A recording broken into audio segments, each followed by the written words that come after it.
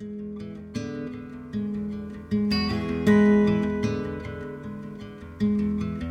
there, podcast friends.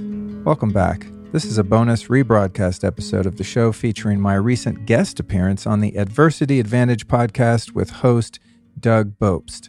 Rest assured that we'll be back this Tuesday with episode 377 featuring Zuby. That one's called The Antidote to Wokeness, Cultural Marxism, Tyranny, and Social Division.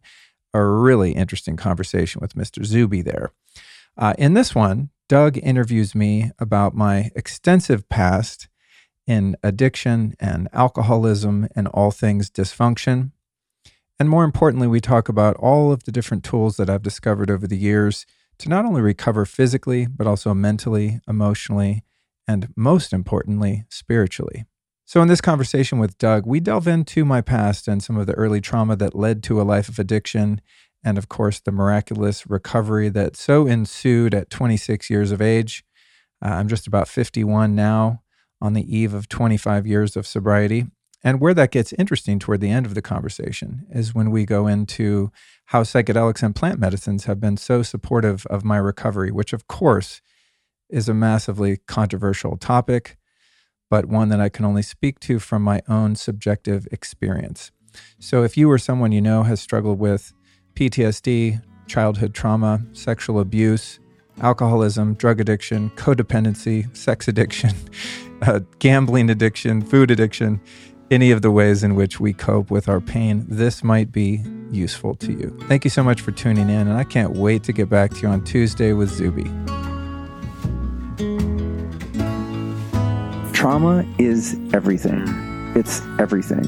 And I would go so far to say that from my perspective, any dysfunctional relationship, any destructive behavior, thought, emotional patterns, whether they be destructive to oneself or destructive to others, are all rooted in some unaddressed, unhealed trauma. Because when the brain gets traumatized and we build these neural pathways that create our character and the way we do or don't do things in our lives, there's no getting around that because your brain is wired based on those experiences, and especially the ones that happen in the first 7 or so years of your life when you're in this theta programmable brainwave state where you're taking in inputs from your surroundings, your environment, your interactions, and it's forming who you are. When that gets interrupted by trauma, whether it be acute and dramatic or subtle trauma, that shapes your entire life. Welcome back to another episode of the Adversity Advantage. I'm your host, Doug Bopst, and today on the show we have Luke Story. And Luke is the host of the highly popular podcast, the Lifestylist Podcast. He is also a writer and a meditation and metaphysics teacher whose passion revolves around the topics of health, addiction, recovery, and spirituality. Today, Luke is a thought leader in the health and wellness space, but this wasn't always the case. His history involves not only healing and recovery, but also tremendous pain, trauma, and addiction. His crippling addictions to multiple drugs, including heroin and crack, led him to living in a transient apartment building in Los Angeles, self-medicating with alcohol to handle the opiate withdrawal. It was also here that he decided to ask for help and change his life. And even though this moment was 24 years ago and his life is dramatically different today, he still remembers those dark times vividly. Luke began using drugs when he was 8 or 9 years old as a way to escape from an unstable and abusive childhood. With hopes of being a famous rock star, Luke found himself in Hollywood in the drug-fueled music scene. His addictions and the progression of his self-hatred eventually caught up with him, leading him to his rock-bottom moment that I described earlier. One phone call led to Luke going to treatment and turning his life around. And his redemption story has been driven by health, wellness, spirituality, and courage. This, along with Luke's desire for self-discovery and his hunger for learning, has led him to where he is today. Our conversation today unpacks Luke's healing journey. We talk about why he used, how he made it out, and the things he has struggled with in his recovery. He opens up about his experience with plant medicine and why it has been so helpful for him despite the controversial status in the recovery community. So we get into all of that and so much more. So let's get this conversation going and welcome Luke Story to the Adversity Advantage podcast. Luke Story, man, welcome to the podcast. Thanks for having me on. Yeah, it's a pleasure. It's interesting. I've been wanting to connect with you now for a few years just because of your incredible story. Not only your incredible story, but how you've blended just your sense of your passion for recovery with health and wellness and biohacking and spirituality, and just kind of put it all together in this inspirational wheel of life. But what I also value is you're just continuing to work on yourself and challenge the status quo. And you're very open about your own healing journey and how you're always seeking out different ways to improve yourself. I think as you've looked back and even currently on different things you've struggled with. But I think where I'd like to start the conversation, because maybe my audience isn't as familiar with your journey, is what it's been about 24 years now. 24 years ago, your life was in shambles. You're addicted to heroin, addicted to drugs. You're in a hotel room, in an apartment. I was in a transient apartment building behind the Chinese Theater in Hollywood. It was kind of a flop house of sorts, yeah. And you're kind of hiding out, drinking, right? You're self-silly. You were going through withdrawal from opiates, and I gather that you probably had this sense that either your life was going to end soon, you were going to jail, or you needed to go to rehab. So if you could walk the audience through like how you got to that point, and then how that transition occurred for you to really be motivated to change your life. It's so crazy looking back on that time in my life. I would have been in my mid-20s. Yeah. And I'm 50 now. It's so strange. Simultaneously, it's so close to my visceral awareness. Like I can put myself back there in a second and just remember it. But on the other hand, to the same degree, it's like it was someone else's life, because my life now is so dramatically different. And not that, well, now I drive a BMW, and before I had no car, and now I just bought a house, and before I was homeless. Right. It's not even so much about the externals being so different.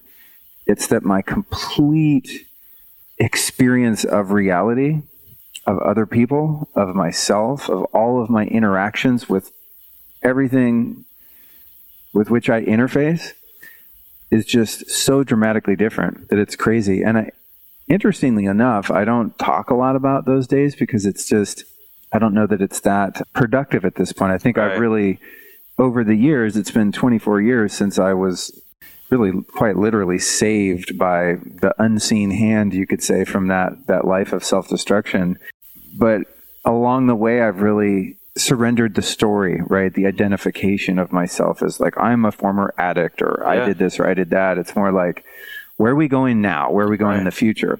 But that said, it is crazy to talk about sometimes, because it's not only so different on the way, as I said, the way that I feel and the way that I just live my life, and just how happy I am most of the time, which is such one of the main just contrasted experiences.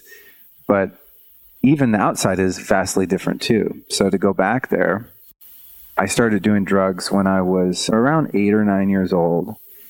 And what's funny about that is when I look at a kid who's around that age, I can't imagine them doing the things that I was doing. I was just kind of a born rebel, and I was so mischievous. And I think because I experienced quite a bit of trauma early in life, I never really was able to develop a true sense of self, like a healthy self-identity, a healthy ego, my own personality, and more than anything, I didn't develop any moral character, because it was necessary for me to evade those painful experiences and to somehow manage psychologically. So from a very early age, I just was deeply committed to escapism, because just being me in my body, in my thoughts, in my feelings was so dramatically uncomfortable.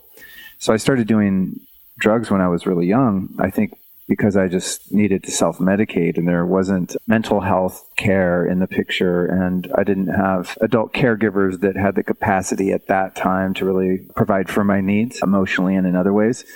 God bless them, but that's just the fact. Right. And so by the time I got to the end of the rope, so to speak, I'm living in Hollywood in this building that I've often referred to as Disgraceland, kind of a homage to Elvis's palatial estate in Tennessee, because it was just this I mean, it's like out of a movie. It's just crazy. Yeah.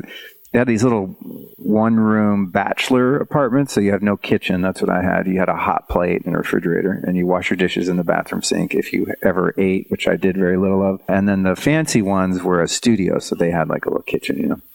But you had basically just kind of vagabonds and transients that would come in and out of Hollywood, and most of them were really bizarre people, and most of them were doing copious amounts of drugs. So where that childhood drinking and using kind of ended up was living in Hollywood, playing in a band or a number of bands, and you know, with the idea that if I could just be a rock star, then I would be okay inside. If I was just famous and rich and all those things that drive so many young people to Hollywood.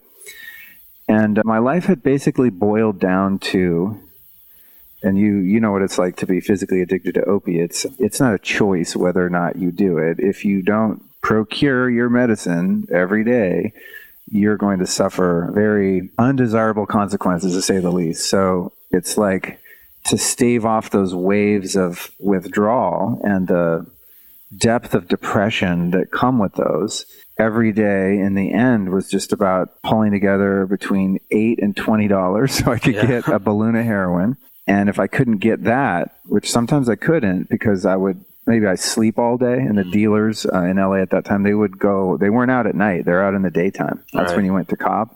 And so if I couldn't get that, then I would have to take a bunch of pills or something that would, barbiturates, benzos, any kind of opiate pills, anything I could to just like calm myself down. And then I would kind of oscillate between doing enough opiates to knock myself out, where I would just kind of nod out with cigarettes. I remember when I finally went to rehab and came back to move out of that apartment, there were burn marks all around where the coffee table had been, it was just like, it was like a really beautiful design of just fully, like 2.5-inch burn marks where I just dropped a cigarette out of my hand to smoke a lot. And so, nodding out and then coming to enough to smoke some crack and then not enjoying that feeling and then, doing the rest of my heroin. And it just went around and around and around, like up, down, up, down, up, down, up, down. And so that was like, the sort of the drama.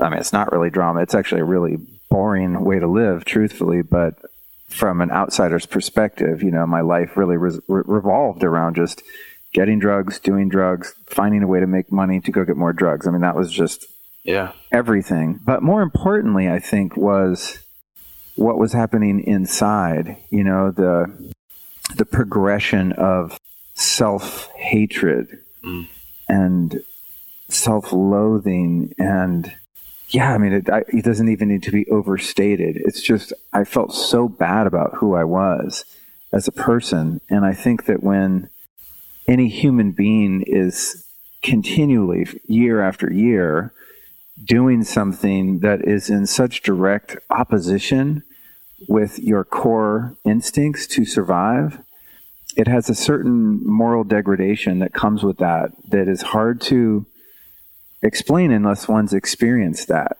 where it's just lower than low. It's beyond depression and anxiety and just confusion. And I just had a mind that was so destructive. My thoughts were just perpetually negative.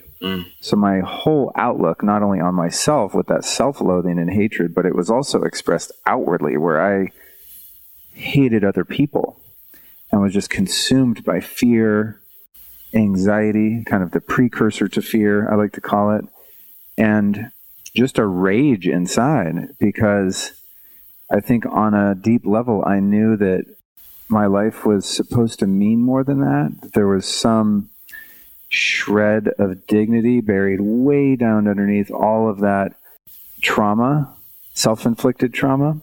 It just became unbearable. And I wouldn't have stopped if the anesthesia that I was self-administering was still effective, because I knew it was dumb to be a drug addict. Right. I mean, I knew people that had gone to AA. I was aware that there's another way to live, and I didn't want to be an addict. No one's proud, especially I mean, with heroin, there's kind of a mystique to it because you got Keith Richards was a junkie. I mean, there's some cool junkies, you know, but like there's no cool crackheads, you know.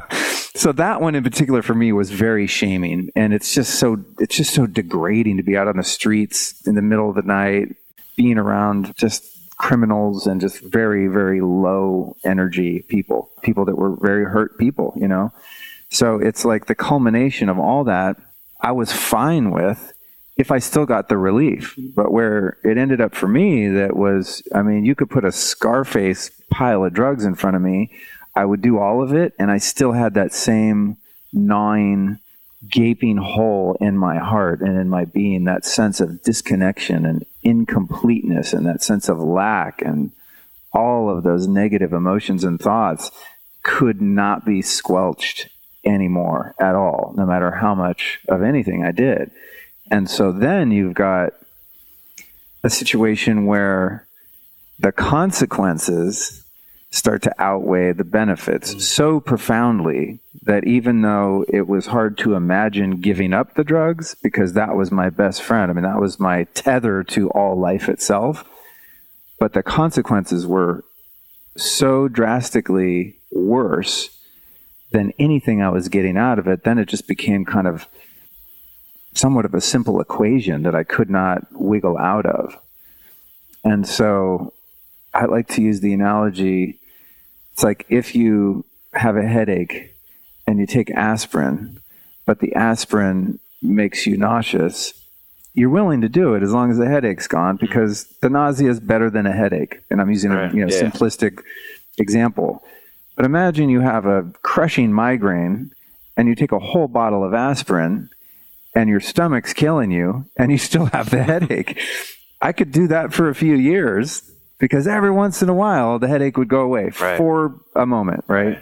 And so that's kind of where it ended up with me. And, you know, one part of the story that I actually didn't remember until a couple of years ago is that, as you knew earlier, you were telling me the story you knew about me, that I used to sell mushrooms and I sold drugs, and mushrooms seemed safer to sell than selling coke or meth or something. So I sold mushrooms and weed because it was like kind of a hippie thing. I didn't think of myself as a drug dealer per se.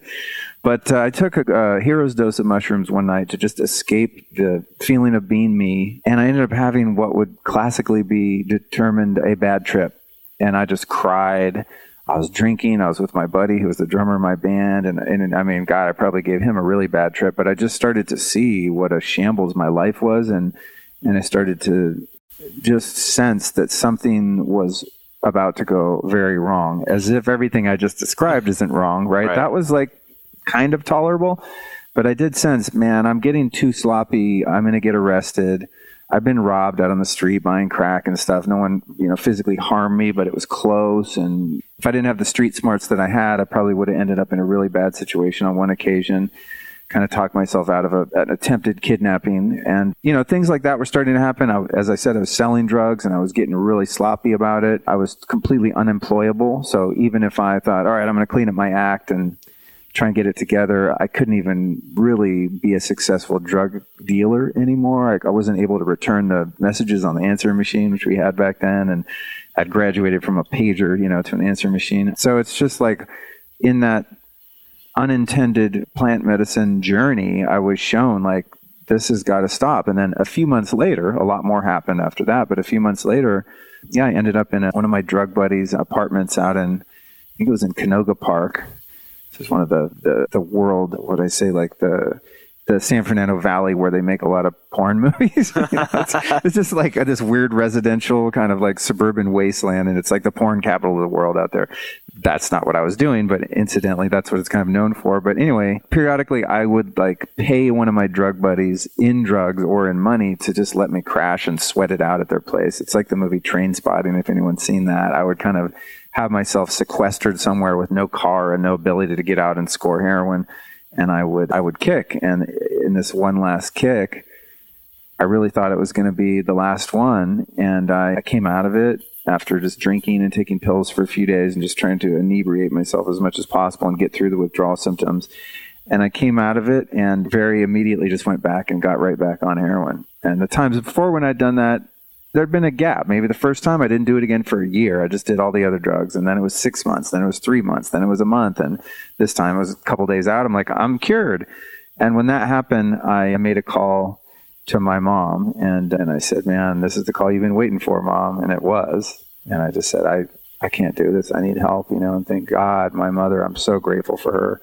She had the wherewithal to, put together a rehab booking for me. And shortly thereafter, I was in there voluntarily, and I borrowed the money from her to do it. It took me years to pay it back, actually. And and for all intents and purposes, I've been sober ever since, 24 years later, And there's so much more to the story, of course, that came after, but that was really, I think, the essence of that experience.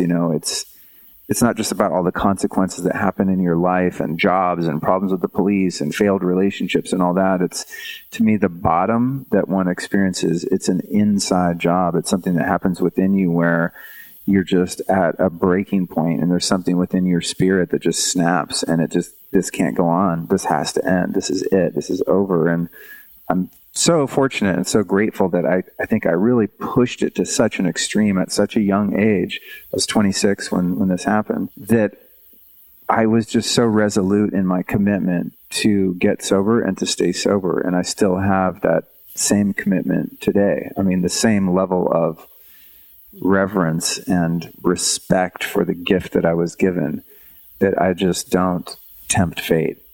I was actually talking to my fiance a couple of days ago, and we walked by, we were over on Lake Austin, and we walked by this beautiful little park on the lake, and she said something, she's like, man, back in the day, that would be a great spot to smoke weed. And I was like, that would be dope. I was like, man, I would actually really like to go smoke some weed right there.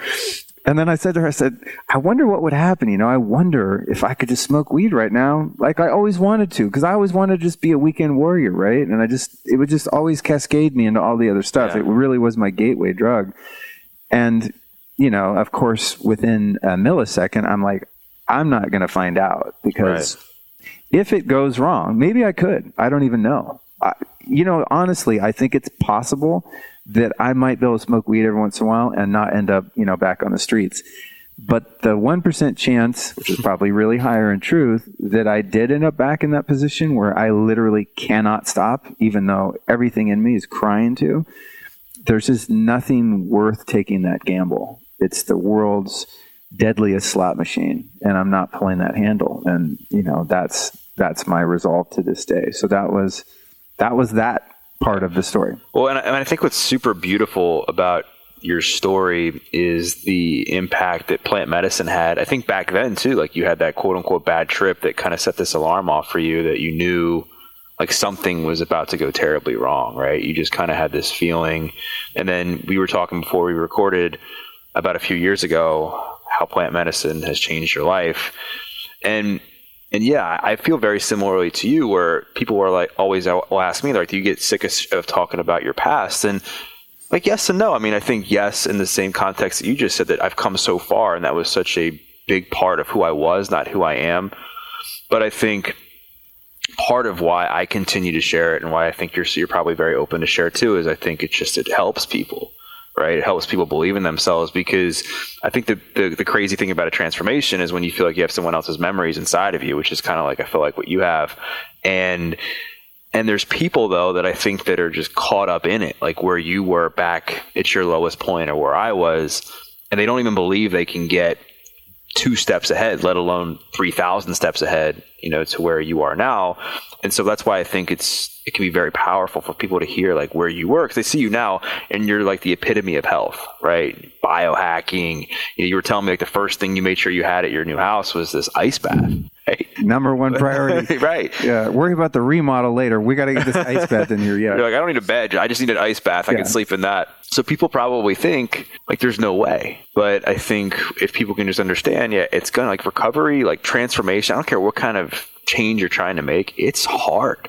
It's not easy, because I think people have this false narrative that if they're making a change for the better, they're taking a step in the right direction, that all of a sudden life's going to get easy. And it doesn't, because especially when you get into recovery, the masks have to come off, and all the trauma, all the pain, all the insecurities, the fears, the anxiety that you were self-medicating with the drugs with, you're now faced to deal with head on. Oh yeah. You know? So, oh yeah, man. So you've been doing a ton of work on yourself over the last couple decades.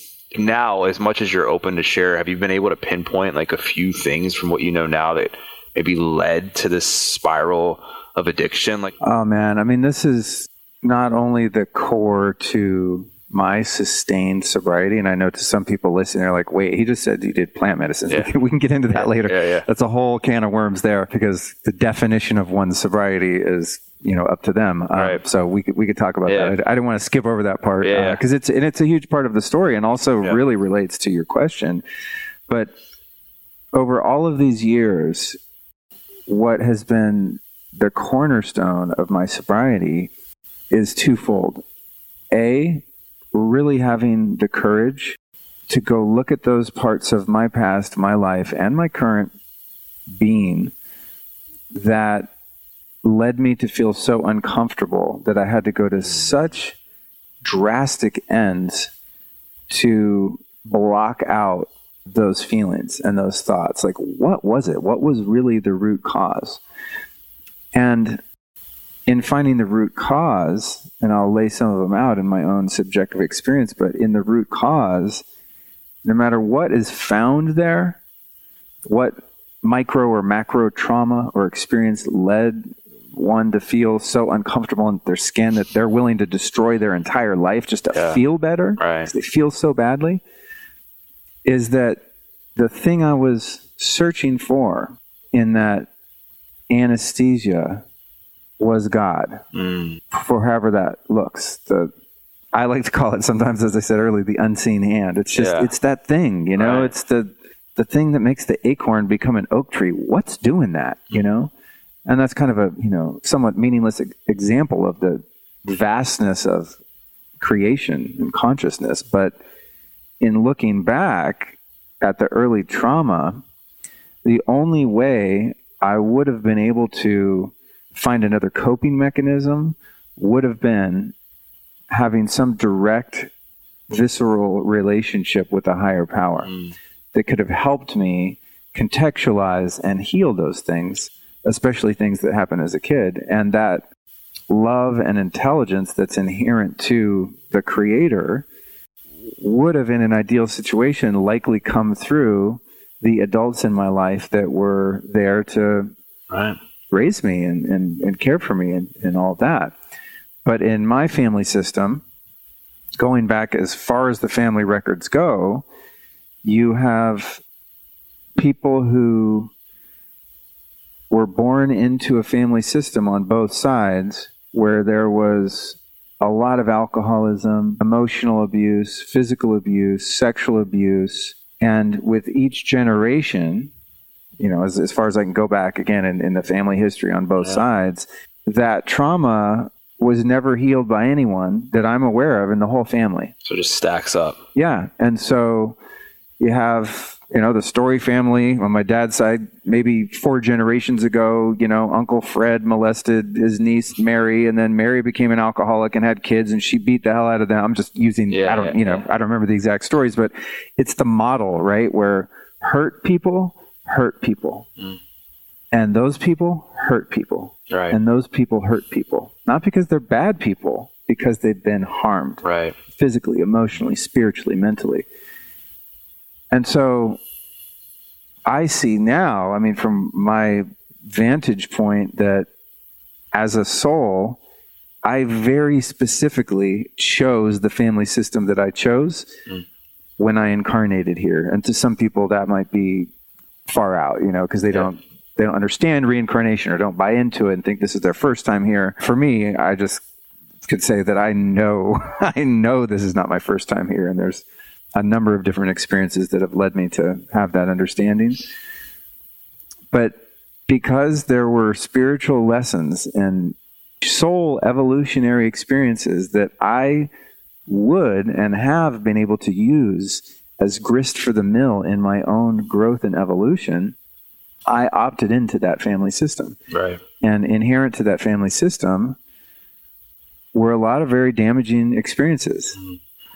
And so for me, divorced parents, parents that are having their own issues because of the experiences they had when they were kids. I mean, that whole thing just playing out.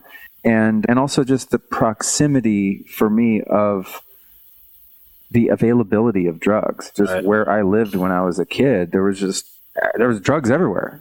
You know, I wasn't the only kid that was 8 or 9 years old starting to experiment with drugs. I mean, I had little buddies that were all stealing drugs from their parents and, you know, the adults around. And it was just part of the culture in Northern California where I lived in the 70s and in the 80s. And so, you know, you take a traumatized kid, I was sexually abused. I started acting out immediately, committing crimes. I mean, I had the cops call to me for the first time when I was in first grade. Wow. You know, the police came to our house. I mean, I was lighting fires. I was committing arson. I was reading pornographic magazines. I was stealing. I was lying. I mean, this is 5, 6, 7 years old, right?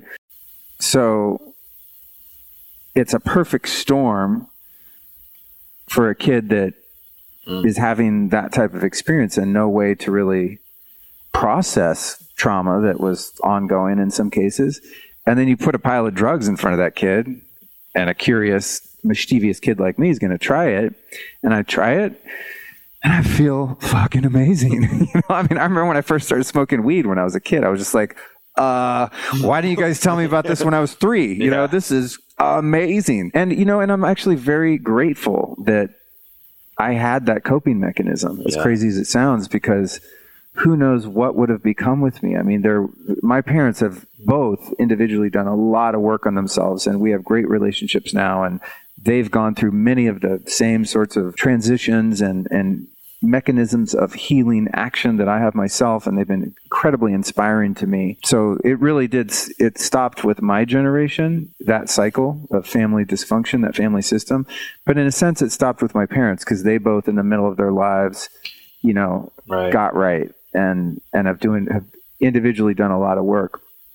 But when I was a kid and I was in this by myself, there was just no other way to cope, you know. So I'm so grateful that I was able to find drugs, and rock and roll music for me was like really my first drug probably. And I would just be taken away, man. You know, I'd listen to Jimi Hendrix and Led Zeppelin, and I mean, I would just listen to music and all my problems would go away. Add to that, like smoking some weed that I stole from, you know, one of the adults around or something. And it was just like, I mean, it was heaven.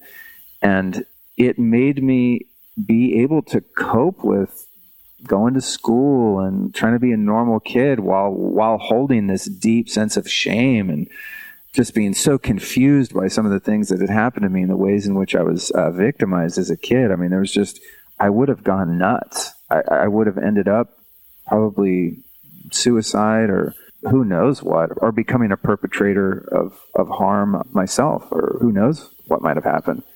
But that's, you know, for me, the deeper I get into this journey, which is now not, you know, I don't spend my time like, oh, I got to keep looking at my childhood trauma.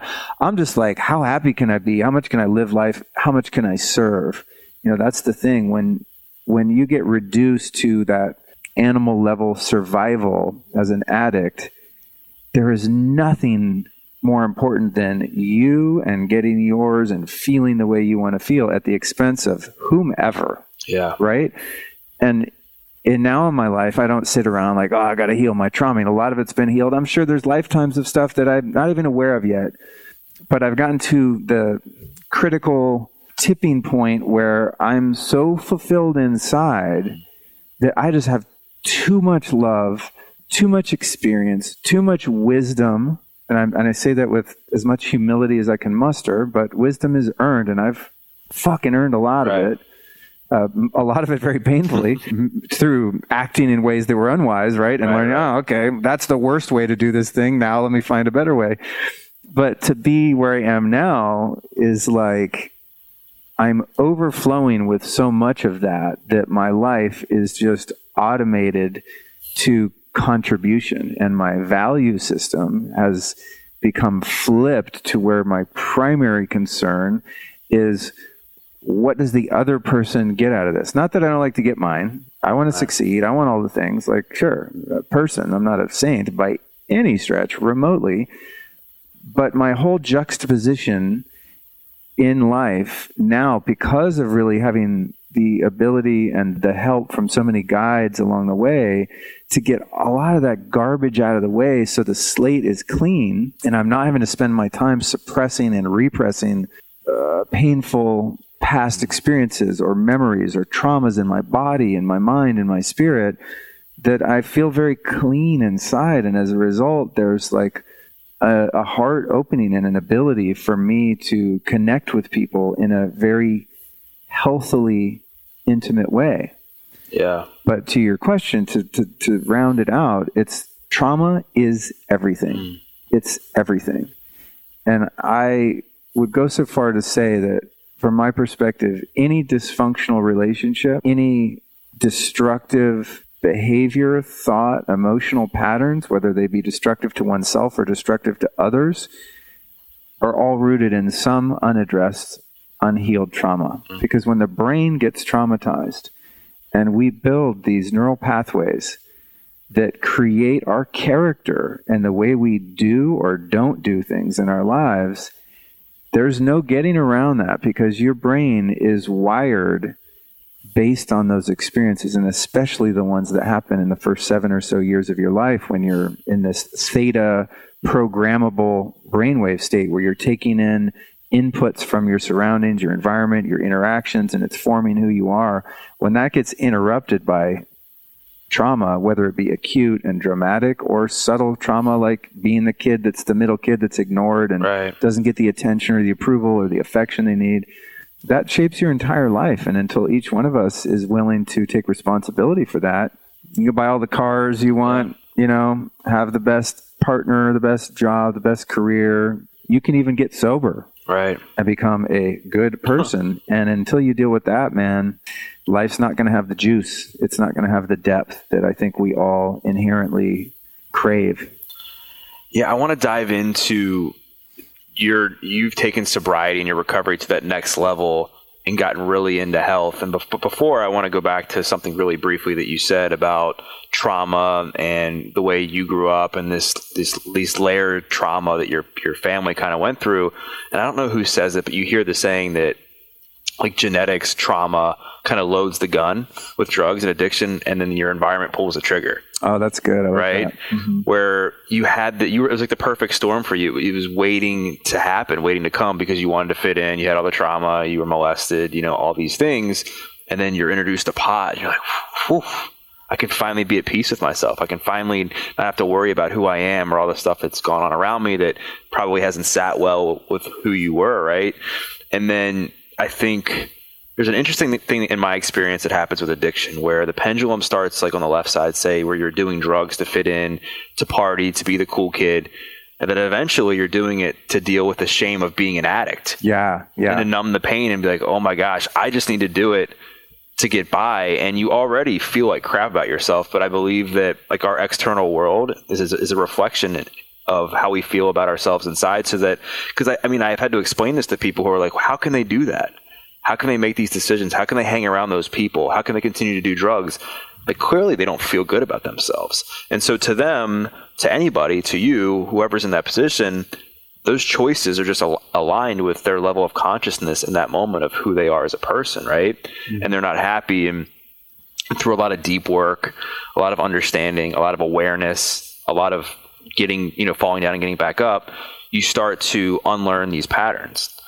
But I think the big thing that's helped you is not just getting sober, but getting healthy. And the reason I bring that up is there's plenty of people that get into recovery and they're just in recovery, and that's fine. I don't judge people if that's where they're at.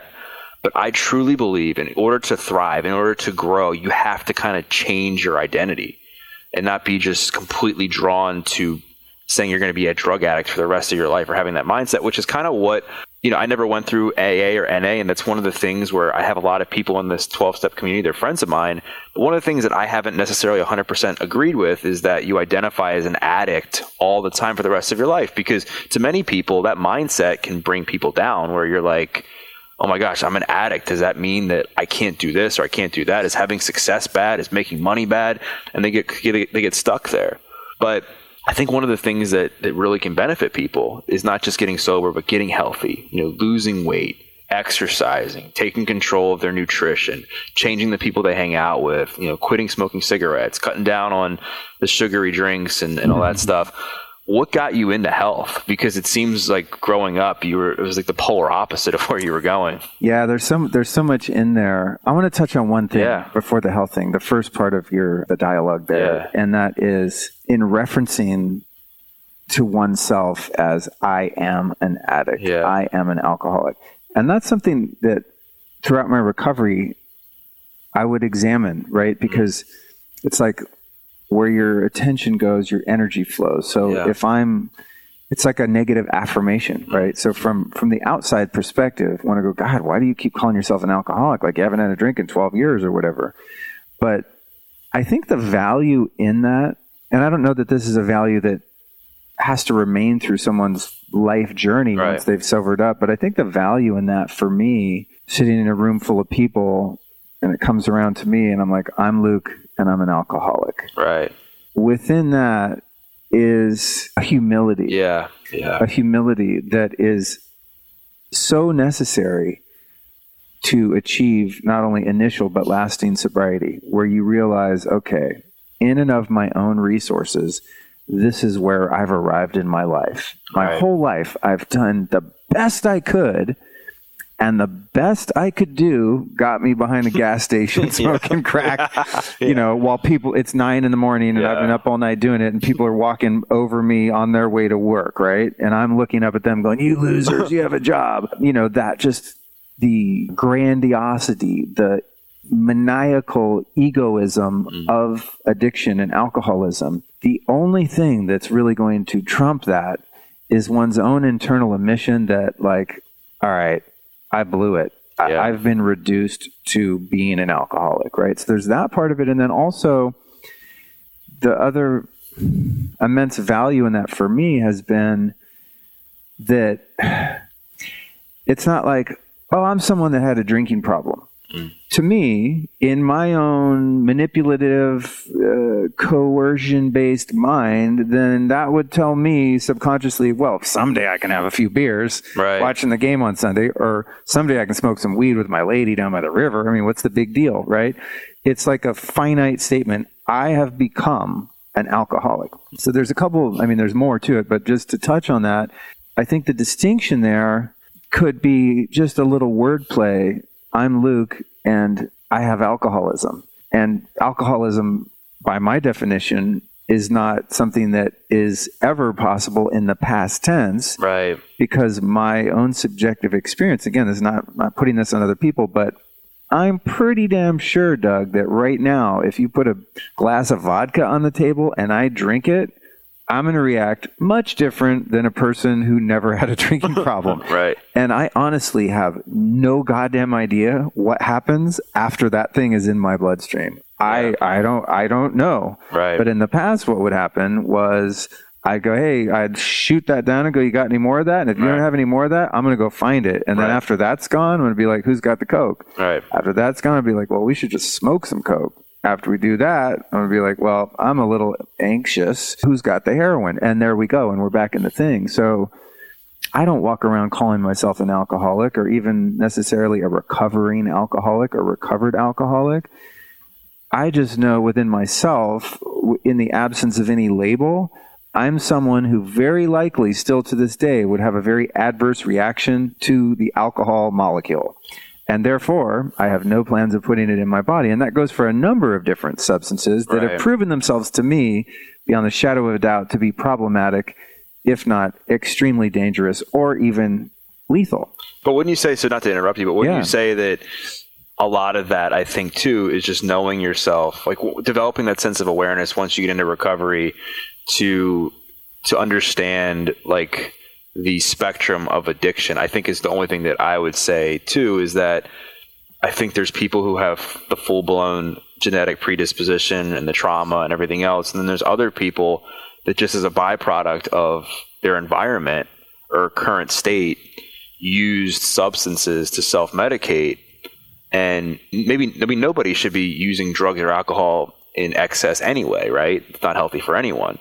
But I guess my point in all of this is maybe that person who just went through a bad spell for like 6 months after a breakup or after losing their job might not have to be classified as an addict the rest of their life, they just can acknowledge that they had an issue. They had a coping mechanism problem where they weren't able to properly manage stress or anxiety. And if you could just change the way that they did that, then their life would be better, and maybe they are no longer classified as a quote unquote addict. And I say a lot, and I'm sure you probably would agree that, well, I don't think addiction necessarily is a choice. I do believe your choices have to change in order to beat addiction. It wasn't a choice for me, man. No, for sure. I wanted to stop. I mean, that's the thing. Like, no, there was a few years there where I was like, F you, like, this is how I live my life, bro. But, you know, after looking myself in the mirror on many of those sleepless nights and, you know, just the degrading things I did to myself and other people, I mean, I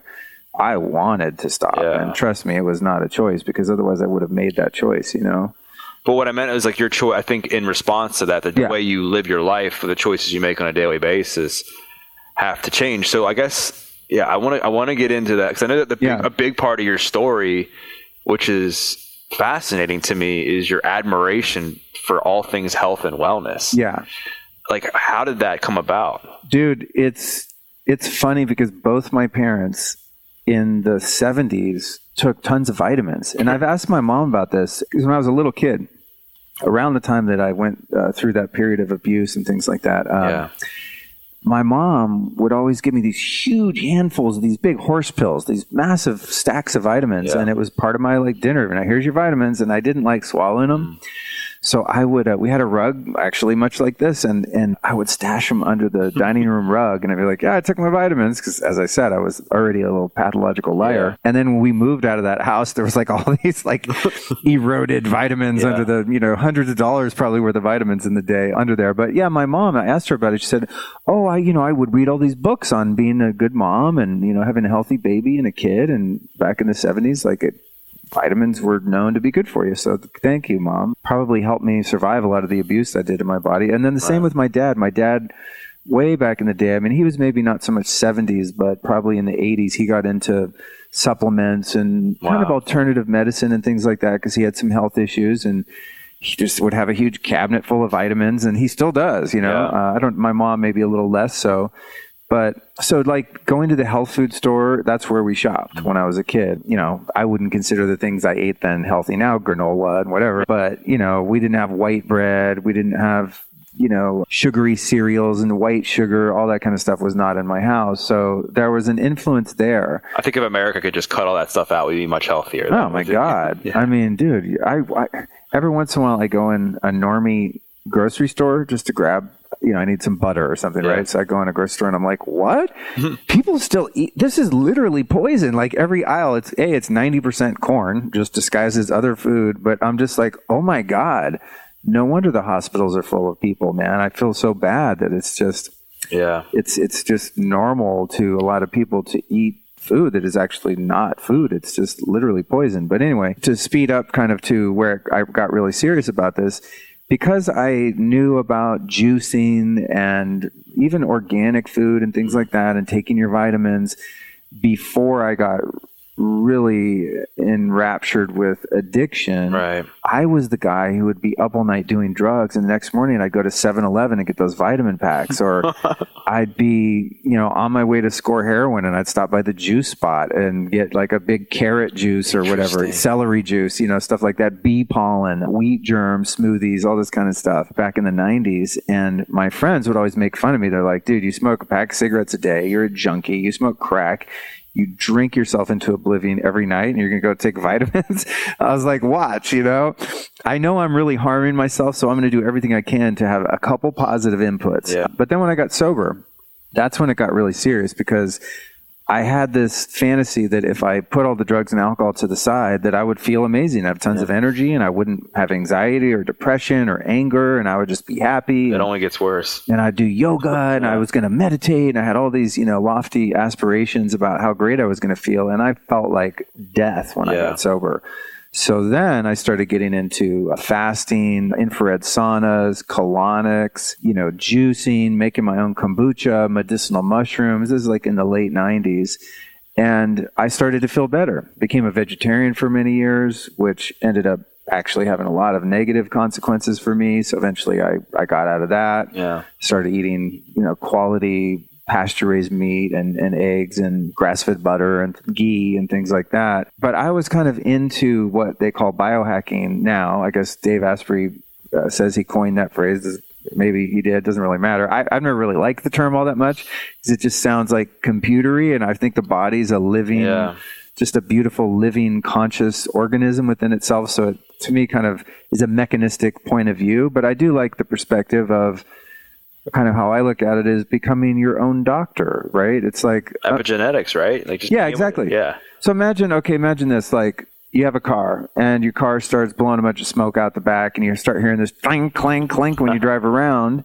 You could take it to the mechanic and spend a bunch of time, energy, and money to have them fix it. Or you could just learn how to work on your car and learn how to, give your car what it needs in order for it to stay fully functional. So again, I just contradicted myself in minimizing the body to a mechanistic kind of machine. But in one sense, it's a biochemical, electric, light body organism, and it has its own intelligence. And I started to learn that if you just simply stop giving your body the things that it doesn't want or need and start giving it the inputs that it does want and need, miraculously, you can heal yourself of so many things and start to gain back your vitality. And so after, the infrared saunas and all of that stuff, again, going way back to the 90s, then I got really into meditation and started doing Kundalini yoga, which not only includes a lot of really powerful movements and mantra and prayer and chanting and all this, but a lot of the Kundalini yoga is involved in breath work.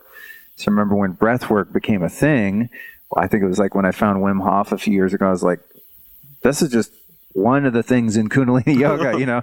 There's 150 Wim Hof methods within the Kundalini yoga tradition. But and then that led me into just being fascinated with PEMF, Rife machines. This is, again, going back, early 2000s when this stuff was super fringe. The Photon Genie, which is this photonic light, noble gases machines. It's just really far out stuff that used to be just crazy new age hippies were into. And then, thanks to Dave and people like that, some of this stuff started to get more mainstream attention and more validation from the scientific community. And then in 2016, I started my podcast, The Lifestylist, which is still going, by the way, shameless plug there. And I started to interview some of these inventors and chemists and physicists and biologists and other biohackers and health nuts and people who had healed themselves of Lyme and cancer and autoimmune and lupus and all the things. And I think over the years have realized that a huge part of mental health is in physical health. Right. To your point, it's like, dude, you get sober and you're going to drink coffee and eat donuts, smoke cigarettes all day long. You think you're not going to have depression and anxiety? Right. The neurochemistry of, the consequential neurochemistry of that lifestyle is going to likely lead one back into having to do drugs because you're just not going to be happy, to put it plainly. Yeah. So, getting into things like sun gazing and breath work and grounding and ice baths and saunas and fitness, whatever that looks like, yoga, to me has been a huge part of the journey. And the flip side of that is one can be so obsessed, like in a kind of orthorexic way with everything you eat and all the supplements and all the practices that can start to take precedence over just being a person and enjoying your life. So for me, it's kind of finding a balance of doing all the things which I'm so passionate about when it comes to innovations in health and wellness.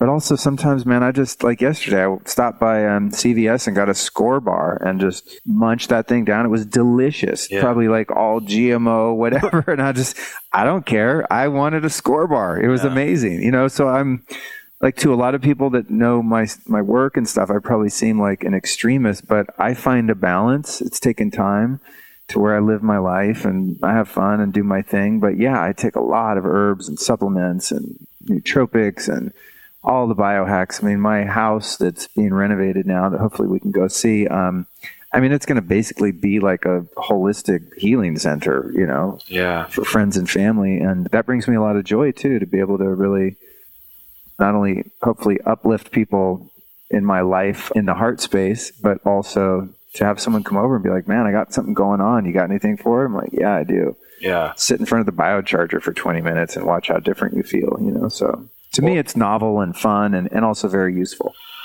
Well, I think the word passion and addiction, I think, can go hand in hand sometimes. Yeah, right. Right? And I think what needs to happen, I don't think this is could happen. This is kind of what needs to happen when people are switching like from having addictions or bad habits like that, is they need to channel that energy into something else, or that energy just sits there, right? And I don't care if it's through journaling or pursuing other hobbies, or whether it's through meditation, therapy. It's got to get out some way. And I feel like you've had this creative nature throughout your whole life. You were a musician, you obviously were passionate about styling people. You became a fashion stylist shortly after you got sober. You have the podcast now, and now you're almost helping people style their health, if you will, through the people you interview, through your own content.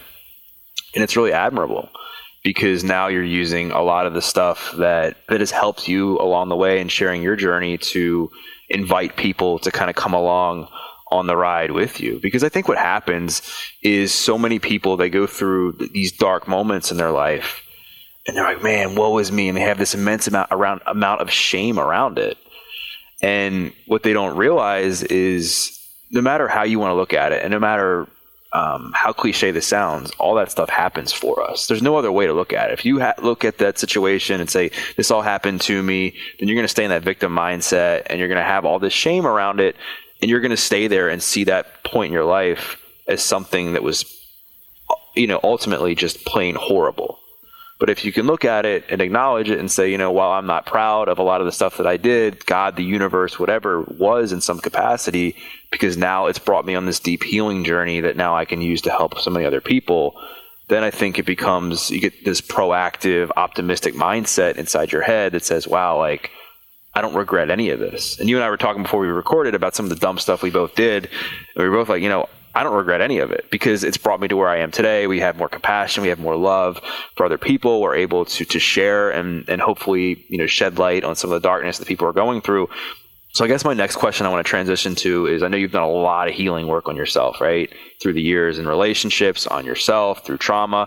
What have been maybe one or two of the some unhealthy patterns that you've noticed about yourself in the last few years that you've had to do work on to help relearn into something to change for the better? It's a great question. I think my experience is quite common. You have problems with drugs and alcohol, so that's the loudest voice in the room, and you're just on fire, and you got to put the fire out, right? So you go to rehab, you go to a program, you do whatever, and you think, like I thought, that once I get drugs and alcohol out of my life, I'm going to be a great guy, and I'm going to make a bunch of money. Everyone's going to love me. I'm going to be successful in anything I do. I'm going to go back to school. I'm going to do this. I'm going to do that. And there's a lot of transference of addiction that takes place, and that was certainly my case. So get sober. Now I'm watching 5 movies in a row, up all night, eating 3 pints of Haagen-Dazs, not even exaggerating, drinking coffee all day long, watching porn, having way too much disconnected sex. And what else is there? Oh, spending money, racking up the credit cards, getting high off of buying stuff, and then the guilt because you just bought something you can't afford and now you've got debt. And I mean, just all of these other sort of compulsive behaviors, where you're just compelled to do something. And you're like, why did I do that? It's because my brain is wired to be compulsive. Now, I've taken drugs and alcohol off the table, but that's not going to help with the compulsion and the obsessive thinking and obsessive behavior around everything else. So over the years, for me, it was like, okay, I got to look at the money piece. I got to look at the tobacco use. I got to look at the pornography. I got to look at my incapacity to have a true partnership with another human being, my fears of intimacy, my fears of having children, my fears of getting married, dysfunctional, mutually destructive romantic relationships, all of this stuff.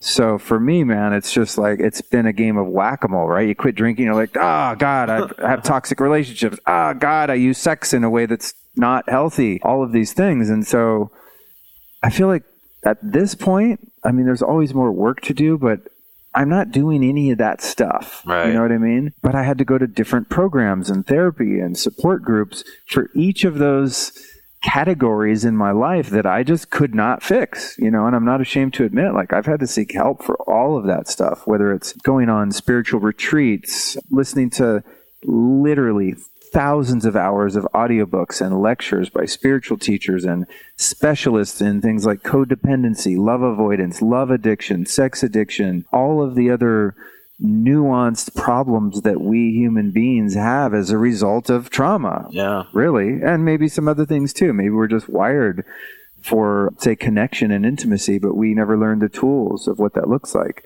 So all of that stuff has been in my repertoire of healing.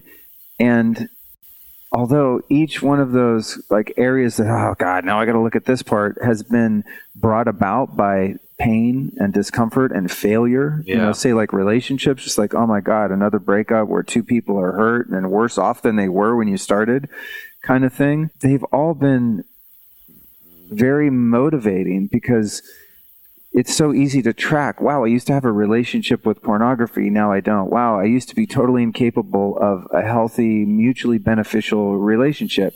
Now I'm in such a divine, beautiful, fulfilling. I mean, it's like my fiance and I, it's like a fairy tale. Like I can't even believe, I just look at her and I'm like, this is my life. I mean, this person is so incredible. And that's just the fruit of doing things the wrong way and being a dumbass and just being willing to go, all right, there's got to be a better way. What is it? And just being humbled by those painful experiences and feeling the regret of people that I've hurt, that I didn't intend to hurt, and all of that. It's like, so there becomes a certain point, and I think this is the point of life that I'm moving into now, where it's not so much focus on what's broken. It's like sitting there, drinking my coffee, looking at my dog, our cat, my fiance, and just going, wow. Just be here. You don't need to keep fixing yourself. You don't need to keep healing. You don't need to keep delving into all these shadows. Like, we're good until and unless something reveals itself as a pattern that's wiggling its way back in. And there are sometimes. I have a pattern, for example, sometimes where, say, I'll text my lady, Allison, and I'll text her and like she didn't text me back, which is rare. And for a minute, I'll be like, oh shit, I'm in trouble. She doesn't love me anymore. She's going to leave. What'd I do? And then I get home and she gives me a huge hug and she was fine. She was in the shower. You know what I mean? Yeah. There's still, I see little crumbs of just fragments of patterns in my psyche that are there. And then it's more of just like, oop, let me clean that up. And I'll share it with her. I said, wow, that's really embarrassing. But for a second there, I was like, afraid you were mad. And she just laughs her ass off. What are you talking about? I go, I know I'm crazy. It's okay, but I'm able to move through them. But I'm not pulling over my car and having a panic attack because, she didn't text me back, which I would have been some years ago in certain dynamics. So it's more about the celebration and acknowledgement and gratitude for the healing and the success internally that's already transpired, more so than always just being on the grind of like more shadow work. I got to keep digging. It's like, we're done digging. If something pops up, cool, let's look at it. It's a great opportunity to go further. But now I'm more interested in, and again, going back to service and contribution and sharing some of the wins and really hopefully inspiring other people that might even be on the path still where they're in the middle of those shadow stuck places, that there is another side to this where life becomes incredibly magical. Well, and I want to pause really quick because I think you just hit on something that is very important in that, and I want to talk about your plant medicine journey because I want to get into that because I think people have this misnomer, or who might just think, oh, that person's just going a trip and hallucinate. And that's what it is. And I think it's much deeper than that. Yeah. But you touched on something that I think is important for a lot of people to hear, and that's that I don't believe the healing journey ever stops. Like, I don't think it's as simple as climbing a mountain, putting a stake, and saying, I'm done. But I think what happens, what changes, is your response to the situations, right? How you deal with it, how you cope, how you navigate forward, which is how you know you've healed. Like you alluded to a minute ago, you were saying that before, if somebody wouldn't have responded to you when you were in a romantic relationship, you would have pulled over, had a panic attack.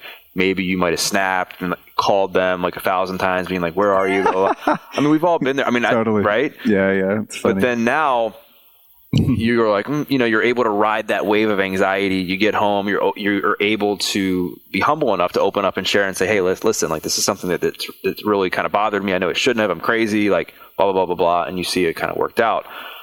And I think people get so caught up that they're still experiencing those moments like that, like you just shared like a few minutes ago, where they're still feeling the same. I don't know if you want to use the word triggers because that's a word that gets thrown around a lot, but the same painful moments that they felt their whole life. And they hone in on that. They focus solely on that. And they're like, man, I must not be healing. I must be a piece of crap. I must suck. I'm this, I'm that, because you experience those moments still. And something I want to say is you're always going to experience moments like that. We're hardwired, right? A lot of the pain, a lot of the trauma, a lot of the experiences that have shaped us today don't necessarily go away. But what does go away is the unhealthy coping mechanisms that we used to use in response to that you now can hopefully start to replace with better ones. And not to say you won't slip up, because we all do, but just as long as you're continuing to move the path forward. So I think I just wanted to point out that it's important for people that are listening to this to know that you're still going to experience hardship. You're still going to experience times where you're feeling like off or triggered or just depressed or anxious about certain situations. But if you can really grasp the understanding of really focusing on how far you've come in response to these situations and where your life's at now compared to where it was 5 years ago, 5 months ago, 10 years ago, your ability to remain optimistic during dark times will become so much greater. And with that said, I know one of the things that's really helped you heal, from a lot of your stuff in your past has been plant medicine. And I'm interested because I don't like the show to be an echo chamber. I want to have different opinions. I want to have different experiences shared on here from different views. So I'm interested to know how did you end up going to this ayahuasca experience, being that you were in the 12-step community, and I'm sure there was a lot of shame and stigma maybe from that in there. Like what prompted you to go? How did you deal with the shame of, trying something different, and what did that experience do for you? There was a lot of reconciliation of my very coveted, and rightly so, identification as a sober person. Right. At that point, I was 22 years sober, and I guess I don't really refer to myself as an alcoholic. Maybe if I say something about it, I might even say I used to be, or I'm a recovered alcoholic, or something like that. It doesn't really matter. It's just wordplay. Yeah. But at that point in my life, I had found the need, based on some of the things I talked about before, to really venture out. Because, okay, I haven't had a drink in 22 years. Why can't I have a goddamn relationship where both people aren't crying all the time? This can't be it, right? So I had gone into different groups and all sorts of different modalities of self-discovery and healing, and my knowledge base started to expand. I had my podcast. And there were some areas in my life in which I still felt stuck, primarily around the relationship piece. I'm just like, what is wrong here? I'm a good person. I'm an honest man. Yeah. I'm most of the time caring, loving person. I don't feel like I'm that hard to get along with. Why is this happening? That wasn't the impetus for me. Maybe I should do ayahuasca. But it's more about my relationship to I'm in recovery, and this box is what recovery looks like. Right. I felt at that point in my life that my physical and emotional and mental sobriety, and even at that point, financial sobriety, sexual, I was getting there. There's different areas of sobriety in one's life in the framework that I subscribe to. Sobriety means soundness of mind, right? If you look it up in the dictionary, it means that you're sane. It doesn't have anything to do really with drinking, because you can take away the drink from an alcoholic and you got a freaking pathological nut on your hands in many cases, which was my case. So it was just about exploring the boundaries. And, I've been meditating for many years and doing the Kundalini yoga. Very committed to my spiritual practices. And I started to meet people that were in the plant medicine space through my interviews and things like that were telling me stories about people that had been addicts and alcoholics and had gotten sober solely from going and doing a ceremony. I was like, Wow. wait, so someone's on drugs and they go do a drug and then they don't do drugs anymore? This makes no sense from the paradigm I come from. Because the paradigm I come from, and based on my own experiences, Luke, if you smoke weed, that's the first domino and you're toast. And that was literally my experience. And hundreds of other people in recovery that I've known personally or heard speak candidly about their relationship to substances. So I'm like, that's weird. And I remember even hearing about one guy who was in recovery, and it was kind of a rumor. He went to Brazil and he did ayahuasca, and we're like, that fool ain't sober no more. You know, we're like, he calls himself sober still? Yeah, right. So I was kind of judgmental against anyone that left the reservation there. But it was just this... Like yearning?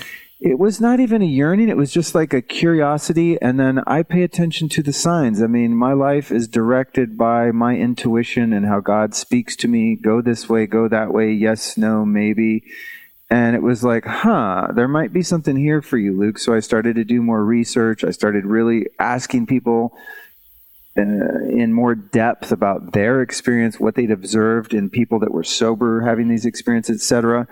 Long story short, eventually I got an invite to go to a place called Rhythmia in Costa Rica as kind of like a influencer trip kind of thing, where immersive journalism, which I've done a lot of, where you just go have an experience and create content around it to build awareness about a brand or someone's teachings or something. And I just agreed to go. And, to truncate a lot of stories into, our remaining time here, went to Costa Rica. And I think when I signed up for it, and agreed that I was going to do it. I mean, I'm just the kind of person, if I'm going to do something and make a decision, then I'm doing it, And I had resolved within myself, what do I call myself after this? Am I still sober? Like, could I go to a recovery type meeting? What would that mean? And I was like, you know what? Like, I'm my own man. I've done the work. I'm good. I trust myself. I know myself. I'm pretty good about spotting myself when I'm delusional, when I'm tricking myself into something, rationalize something. I mean, at that point, at 22 years, if I can't tell when I'm full of shit or not, I got big problems, honestly, because self-honesty is the cornerstone of any way you go about recovery. It's honesty within oneself that results in more authenticity and realness and honesty with others, right? So I knew, nope, this motive, there's something drawing me to this. I'm following it. Call it God's will. I get there and, I'm nervous. Not nervous that I'm going to go back and do drugs, but more nervous about letting go of those constructs and those ideas that I had become so somewhat rigid about. But I was earning the process of loosening my grip on that identity. And maybe I can just be Luke. I don't have to be Luke, a recovering alcoholic. What if I'm just a guy and I'm having my own unique experience? And so I knew from the second that second cup of ayahuasca hit me, I was like, bingo, good choice. Amazing. I mean, just beyond what I ever thought would be possible. Levels of bliss and connection with God and a level of surrender of my being that I had only dreamt about. And immediately the knowingness that I was so safe, that I was so sober, that I was going to be even more sober because I was being restored to a greater depth of sanity within my being. And the first 2 nights, I just laid there and experienced the presence of God in the most profound way. And it was so beautiful. It was so tangible, palpable. It was so real. And out of those first couple, the big takeaway was that, Luke, you are a grown-ass man now, and you're on your own path. What other people think about you, your sobriety, your story, your standing, is none of your business. It's your life. This is your heart, your body, your soul, your mind, your experience. Own it. Do what you want with it. And be willing to accept whatever consequences may come as a result. And I did and am. And as a result of the immensely positive experiences I had the first 4 times, I went on to do another retreat maybe a year later at Soltara in Costa Rica with ayahuasca. I've had a number of incredibly profound experiences with 5-MeO DMT from the Bufo alvarius toad. which I can't even, don't even want to touch on that because it's impossible to explain, especially at the end of a podcast, and a few really meaningful experiences with psilocybin.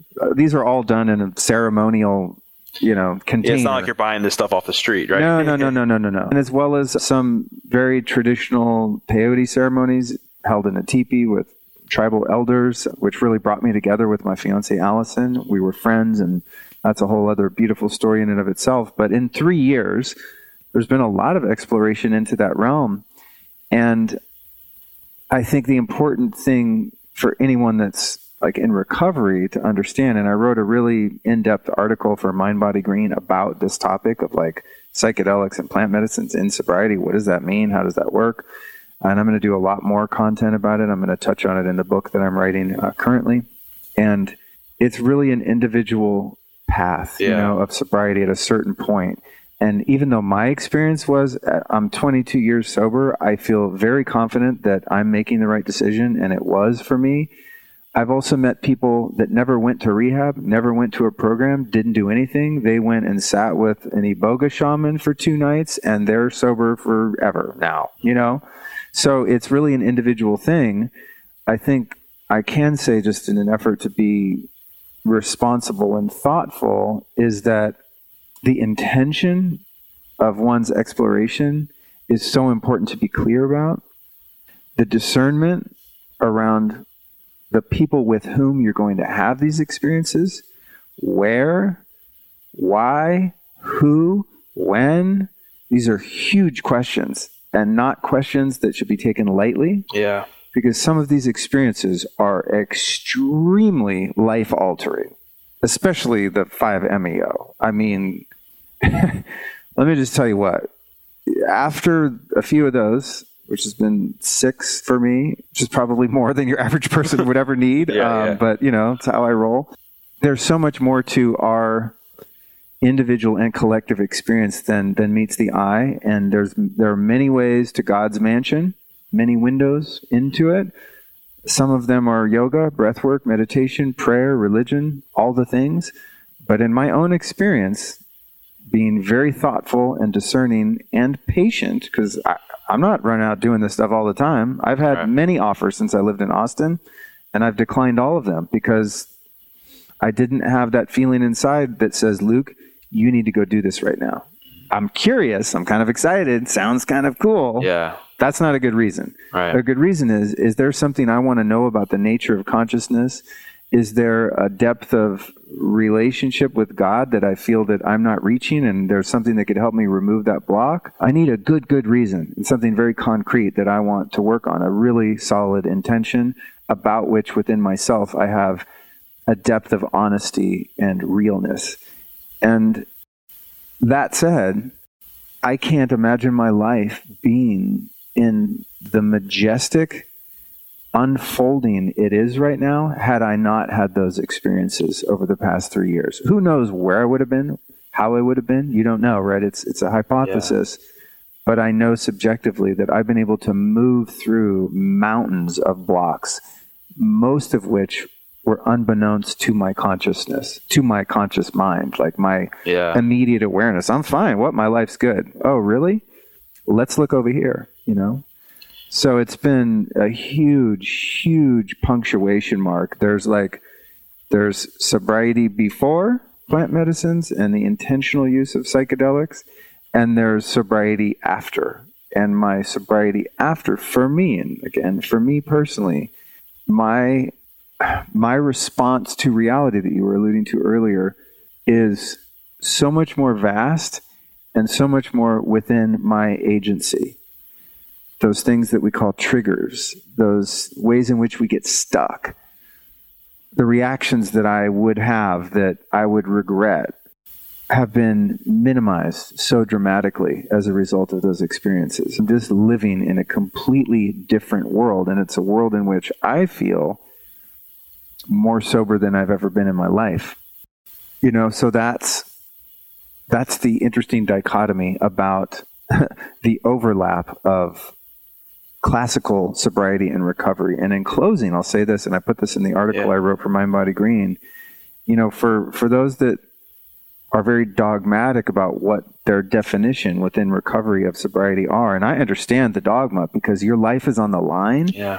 When you're 10 days sober, 6 months sober, you can't be wishy-washy like, maybe I'll go do peyote, but I won't drink beer. Like, no. Like, it needs to be concrete, in my opinion. I agree. Like, you're either sober or you're not. Like, there has to be a line drawn in the sand, and there's a very clear distinction. But if you go back to a bit of the history of the recovery movement, Bill Wilson, the co-founder of AA, a man whom, I cite, not that he was a saint, but he was a man that was given a gift by God of codifying a certain set of principles that have changed the landscape of humanity forever in ways that I think most people don't even see because we're still immersed in the aftershock, since 1935 when that Alcoholics Anonymous was founded. But something I find so interesting in that, and I've read the books of recovery ad nauseum for years and years. I'm basically an AA historian, if you want to go down that road, honestly. And it's so fascinating to me. And those teachings saved my life. Just glory be to God. I'm so grateful for those teachings and the communities that those teachings helped form around me. Yeah. But if you read the book, it's called The Big Book by some. It's a big blue book. One of the most cited stories within that book is when Bill Wilson had an experience he referred to as a white light experience. He was in Towns Hospital. He'd been hospitalized many times for acute and incurable alcoholism. And they'd send him to these drying out wards, as they called them, and they would detox people of alcohol. His spiritual experience that led to his meeting of another guy named Dr. Bob in Akron, Ohio, was under the influence of a plant medicine called belladonna. Belladonna is a psychoactive plant medicine, and they would use it in these concoctions that were part pharmaceutical, part plant medicine, that they would use to detox people from alcohol, because it's very dangerous to detox dry, just cold turkey. You can die from alcohol withdrawal, much more so than most other drugs. It's a really hard drug to come off. So Bill Wilson is under this sedative plant medicine concoction. The room, according to him, fills with light. He feels the presence of God in the most profound of ways, and he is rendered from that moment until the end of his life sober. The whole premise of the recovery program is partly based on an initial plant medicine experience. So there you go. That's the beauty of paradox and open-mindedly, progressively looking at things from all sides. And within that is also, as I said, the earned wisdom and principled truth of abstinence as the key, at least for a time, and maybe in my case, abstinence from certain things forever, but that's the seed of the whole thing. So, for those that are rigidly dogmatic about it, let's be honest and have an honest conversation about the origins of the movement. And that's the origins of the movement. And add to that, later in his life, Bill Wilson went on to have quite a few, according to the historical record, clinical LSD journeys in an effort to reproduce his initial plant medicine white light experience so that he could learn how to, at wholesale, for the general public, initiate people into a profound spiritual experience wherein their sobriety would follow as a consequence. And then shortly, in a few years after his LSD experiments, he died, and by all records, died according to our definition of still being sober. Wow. He died a sober man after having done quite a bit of LSD. So let's start there. Or let's end there. Well, yeah, let's end there. I think that's a great spot for us to end. And I want to kind of piggyback just one point. I'm just going to add to that, and we'll wrap up, is that you said something, again, very important, which was it's all about intentionality. And it's not like you were just, a few years ago being like, man, I really just have this itch to go trip or get high or whatever, and I'm just going to go. I was terrified of that part. You were like, man, I'm still broken. Why am I still having so many toxic relationships? Why am I still, beating myself up and having this negative self-talk or whatever was going through your mind? Like why? And I think you had a deep understanding of yourself and this awareness. And I think you wanted to gain a deeper understanding. And that you felt, just based on your knowledge and based on your intuition, like this was the path for you. Might not have been the path for the person next to you or the person behind you, but for you, that was your path. And then also the importance of having some sense of baseline when you get out of that addiction cycle, to kind of know, to have some sense that you're making a decision, for the right reason, or doing in a logical frame of mind where you kind of know right from wrong. And you're like, okay, this is, where I'm at. This is the problems that are still arising in my recovery that I'm now forced to deal with because I don't have the drugs or alcohol or whatever they were using or to mask that. Now let's work on a healing path forward so that our life could get better. And I think that at the end of the day is one of the most important things that you shared in your own journey with it, is that you got to that place. You had 22 years. You were doing it for a reason to tap into more self-discovery for yourself, to help yourself heal some patterns and some things that you just had so many questions still about, because it just kept coming up despite all the work you've done. So I want to thank you for your openness, your honesty, your humility for this conversation. I've thoroughly enjoyed it. I know you have your Lifestylist podcast, which I'll be sure to plug in the show notes. On Instagram, you're at Luke Story, and then lukestory.com. So anything else you want to share before we wrap up? No, I think that's it. That's where I'm found. I think the majority of the work that I'm doing in the world is still centered around my podcast and the video and audio interviews there. I've had an opportunity to interview some incredible people. You're about to become one of them. Yeah. And that's really been fascinating for me, because the podcast is so personal for me, and it's a vehicle for my own continued evolution. Yeah. And as a byproduct, I've turned that into a brand and doing the other public speaking and online courses and things like that I do. But it's like, my work is work that I would be doing even if no one knew about it. Right. You know what I mean? Yeah. So the fact that other people get to benefit just about my continued curiosity about the human experience and ways in which to elevate our consciousness, and that other people tap into that and do the same for themselves, it's just like, it literally does not get any better than that. It's so meaningful to me, and I'm so grateful to have conversations like this and share my passion and my experience. So thank you.